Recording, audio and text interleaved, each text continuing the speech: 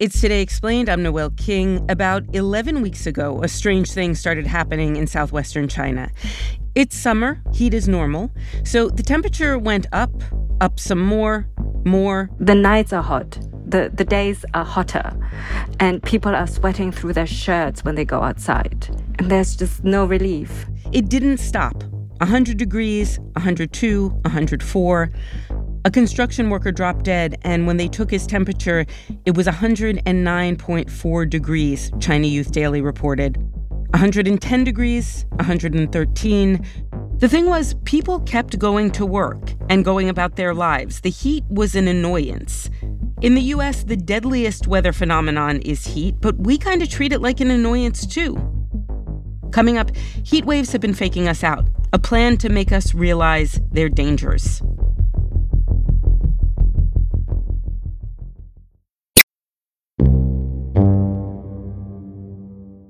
It's Today Explained. I'm Noel King. Xia Hua, reporter with The Wall Street Journal. You've been covering two record-breaking events in China. There's the heat wave and there's the drought. Tell me first what the drought's been like. Rivers have run dry, or they're at a very low level, which means that a lot of vessels can't actually ship along the river. A record heat wave and drought in China are drying out the Yangtze River, the longest in Asia. The river is a crucial source of water for nearly 400 million people and is vital to China's economy. The water level in some places along the river is more than 5 meters below normal. And of course, a low water level in the river leaves the goods that move along it high and dry. In 1 year, the river is used to transport more than 1 billion tons of cargo. A drought in China has revealed ancient statues of Buddha on an island that's usually submerged. The statues are believed to be 600 years old. Farms have no water to irrigate their fields. 4.5 million people are short of drinking water. Water reservoirs, the places where you store water, especially along the dams, are near dead water level, which is basically the level of water at which you can still use the water to generate electricity. Hydroelectric power stations in these areas have halted operations to provide water for farmers and households.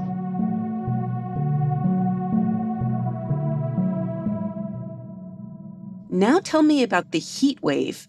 The heat wave has been going on for a long time, actually. So it started in June, and Chinese state media calls it the longest heat wave in recorded history. So about 70 days of extreme temperatures, upward of 100 degrees Fahrenheit. Scorching temperatures melted the roof of a museum in central China. There have been an increasing number of reports of COVID workers collapsing and fainting on the job due to heat stroke. This is the kind of weather that is suffocating even in a t-shirt and jeans. Now imagine wearing a full body hazmat suit. In different places, it looks differently, obviously. In the cities, you basically have people sweating through their shirts.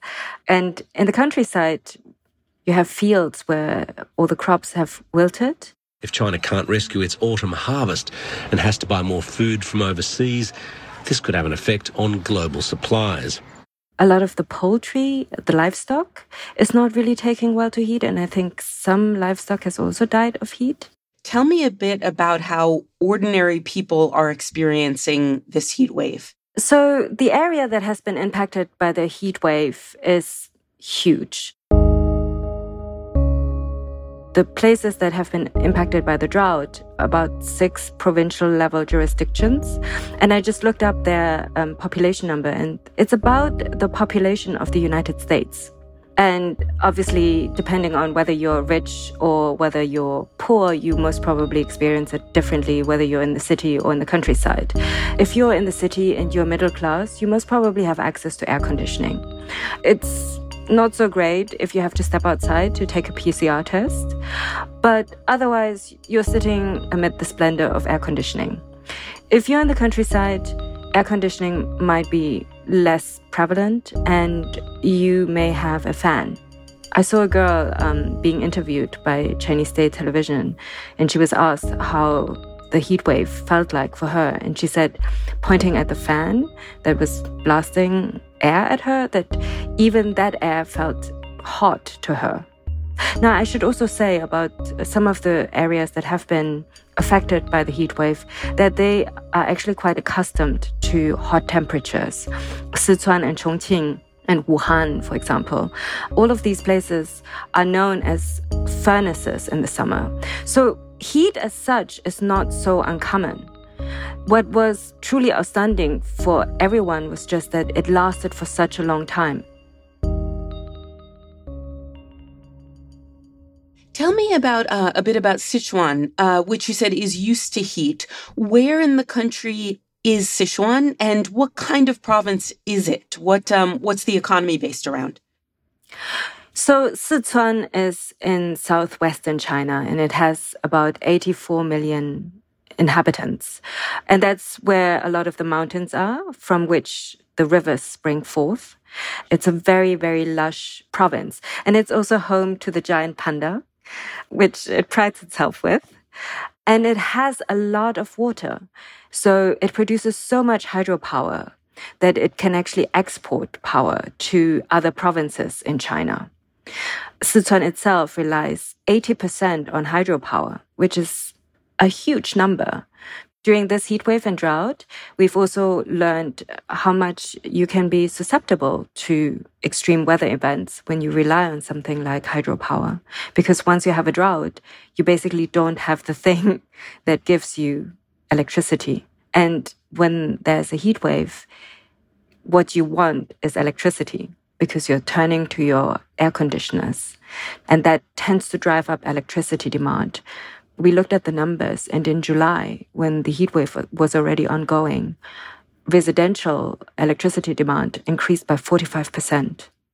That's huge. How did the Chinese government respond to both the heat and the drought? So in the short term, they had the fire brigade deliver water to a lot of the places that lacked water in the countryside. The state broadcasting agency there says a 3-month-long cloud seeding project is underway in the southern Hubei province. They released footage of meteorology workers firing rockets, carrying what it said was the chemical silver iodide into the sky, which they hope will create rainfall. They did something which in China is actually quite common, which is to cut power use. So what they do is they send out notices, usually to industrial users like factories, and tell them to maybe curb production, maybe use it during off-peak hours when other people aren't using the electricity, or to say, hey, maybe stop production completely because we need all the electricity to power the air conditioning, to keep people cool at home. And I think this is how you saw all these pictures of, for example, Shanghai turning off the lights along the Bund, which is its famous promenade where you see all the high-rises.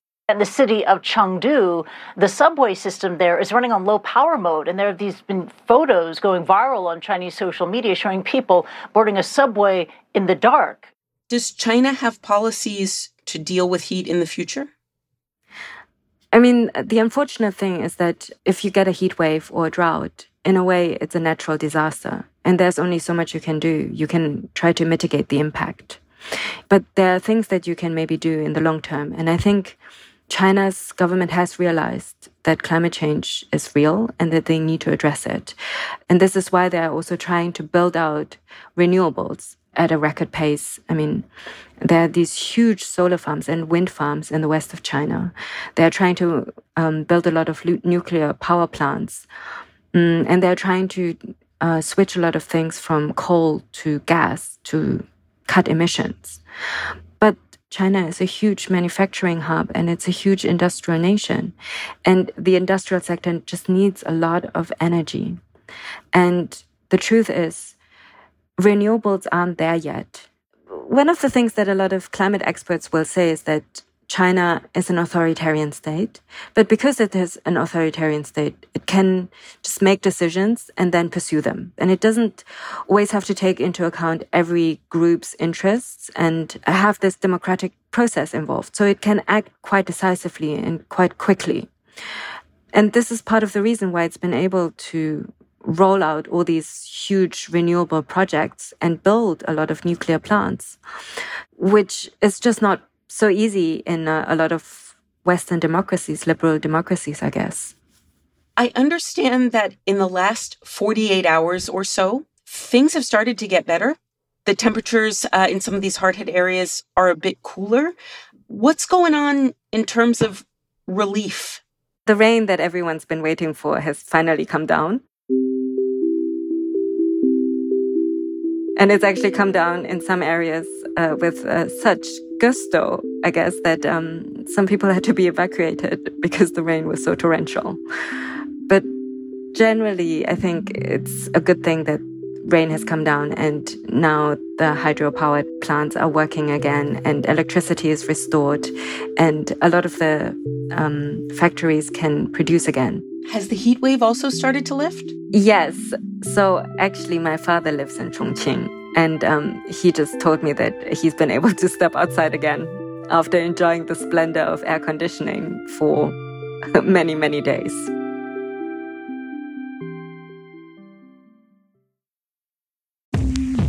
Support for Today Explained comes from Indeed. Hiring can be difficult. You can hope and pray and ruminate on how to find the perfect candidate, or you can turn to something more reliable, a smart piece of technology like Indeed's matching engine. According to Indeed, that matching engine is constantly learning from your preferences for job candidates, so it becomes more accurate over time. The more you use it, the better it gets. Indeed also lets you ditch some of the busy work, scheduling, screening, messaging. According to Indeed data, they have over 350 million global monthly visitors. They also did a survey that showed 93% of employers agree that Indeed delivers the highest quality matches compared to other job sites. Listeners of Today Explained will get a $75 sponsored job credit to get your jobs more visibility at Indeed.com/todayexplained. You can go to Indeed.com/todayexplained. Let them know you heard about Indeed on this podcast. Indeed.com/todayexplained. Terms and conditions do apply. Need to hire? Asks Indeed. You need Indeed.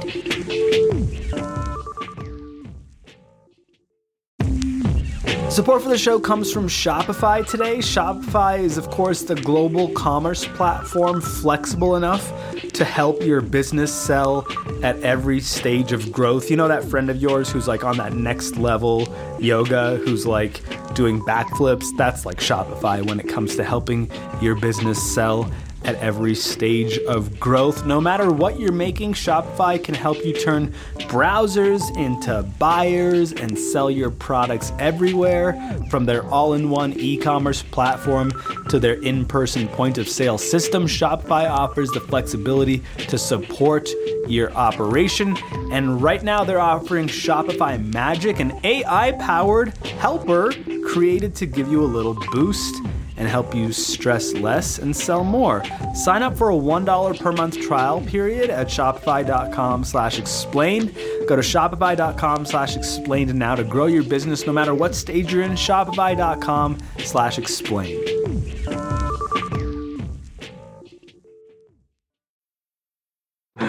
Another guy just collapsed out there.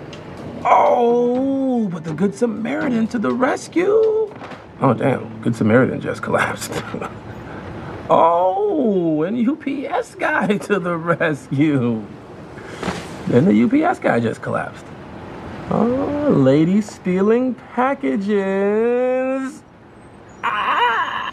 Oh, and the lady just collapsed. It's Today Explained. We're back with Neil Danesha. He's Vox's Science and Recode Fellow, and he's been looking into why it's so hard to talk about heat with any sense of real immediacy, despite the fact that it is a big problem. Heat is the deadliest weather phenomenon in the United States. It surpasses things that you might think of as more deadly, like floods and lightning and tornadoes and hurricanes, by a pretty significant amount. And if you look around the world, we've seen pretty devastating impacts this year alone. An excessive heat warning is in effect in Seattle, Washington, where just 44% of residents have air conditioning. A heat wave sparked by climate change is causing death and destruction across Europe. Power outages in India and Pakistan have made it even harder to cope with record-shattering weather. The Chinese heat wave is the third heat wave this year, where nearly 1 billion people are being essentially cooked at one time. And when you put them all together, we're just seeing heat wave after heat wave after heat wave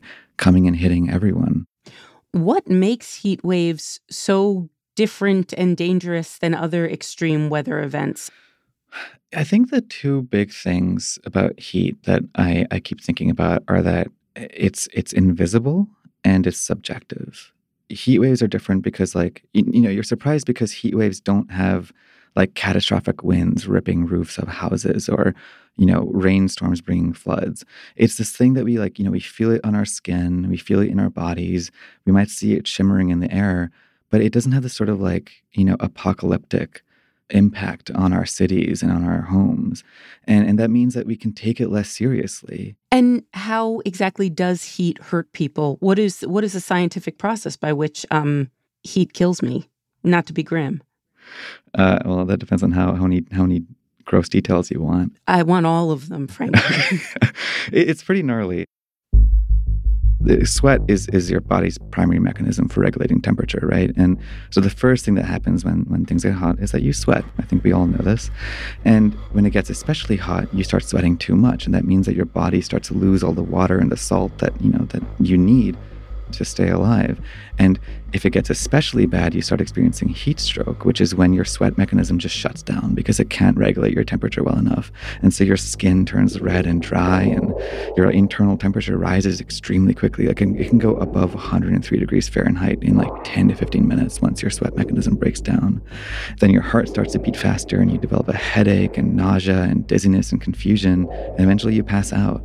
And this is what you see when people get heat stroke, but you also see it with heat exhaustion, and you see it faster with people who are older or who have like these pre-existing medical conditions. It's a painful process, it's something that really brings you down to like a level where you feel pretty helpless.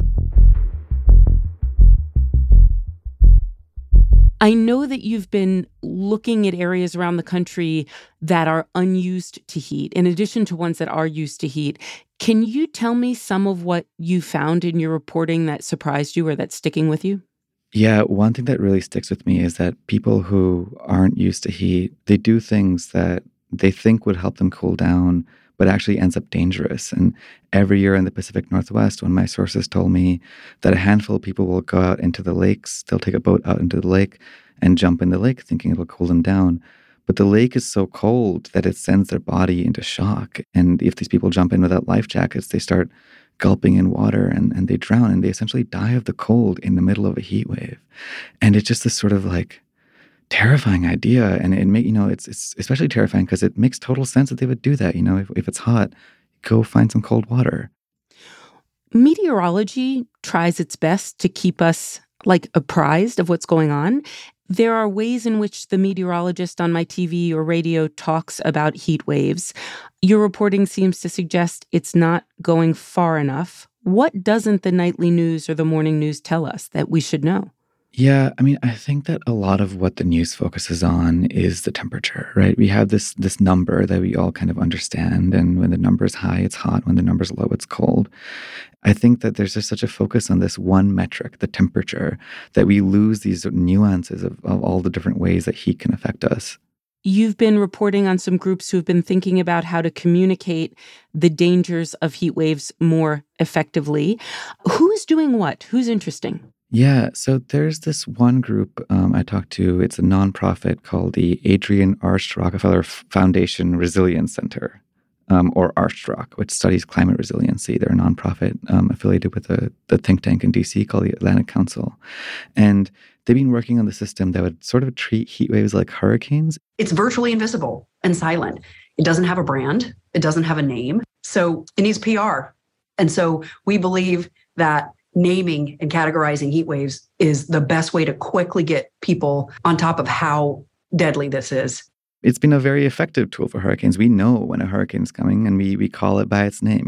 Like when we talk about historic hurricanes, we can just rattle them off our tongues like people we might know, Katrina or Maria or Sandy, which was a superstorm. When you say them, their impacts are immediately known to us. And so the idea is that if you do the same thing for heat waves, we might be able to, better tease apart the differences in these heat waves and really come to terms with how they affect us. How would meteorologists go about categorizing heat waves? Would it be by temperature? It's very tricky. So they're making a system that's very localized for, specific cities and towns. And what they do is they look at past heat waves and they see how they've affected those cities and towns over 25 years and which ones have caused the most deaths. And they look at the combination of weather conditions like heat and humidity and wind speed and cloud cover, feed all this data into an algorithm, which then tells them how deadly a future heat wave will be. So if a heat wave rolls in and it matches all the characteristics of a heat wave that was super devastating, 25 years ago, it'll go, oh, this is going to be a really deadly heat wave. Let's give it a category 3. Consider this. When there is a category 4 hurricane, you don't expect a pizza delivery person to bring a pizza to your house, nor do you expect people to keep working in a construction site. However, we don't have such considerations or policies in relation to a category 4 heat wave, because there is no category 4 heat wave. We don't have metrics and we don't have categories. Hurricane categories are based on exactly one thing, and that's wind speed. And hurricanes are so much more than just fast winds, but that is what determines the category. The RSTRAC system is different because it takes mortality data, it takes health data and marries it to weather data and creates this category that's like, hey, this weather will cause this health impact. And that makes people uncomfortable. Meteorologists are like, we're not health officers. We're not people who give health recommendations. We tell you about the weather and then you do what you want with it. Neil, these groups that are interested in changing the manner in which we designate heat waves, giving them names, have they tried them out in the real world, or is this all scientists sitting around in a lab discussing? Yeah, they have tried them out in the real world this year.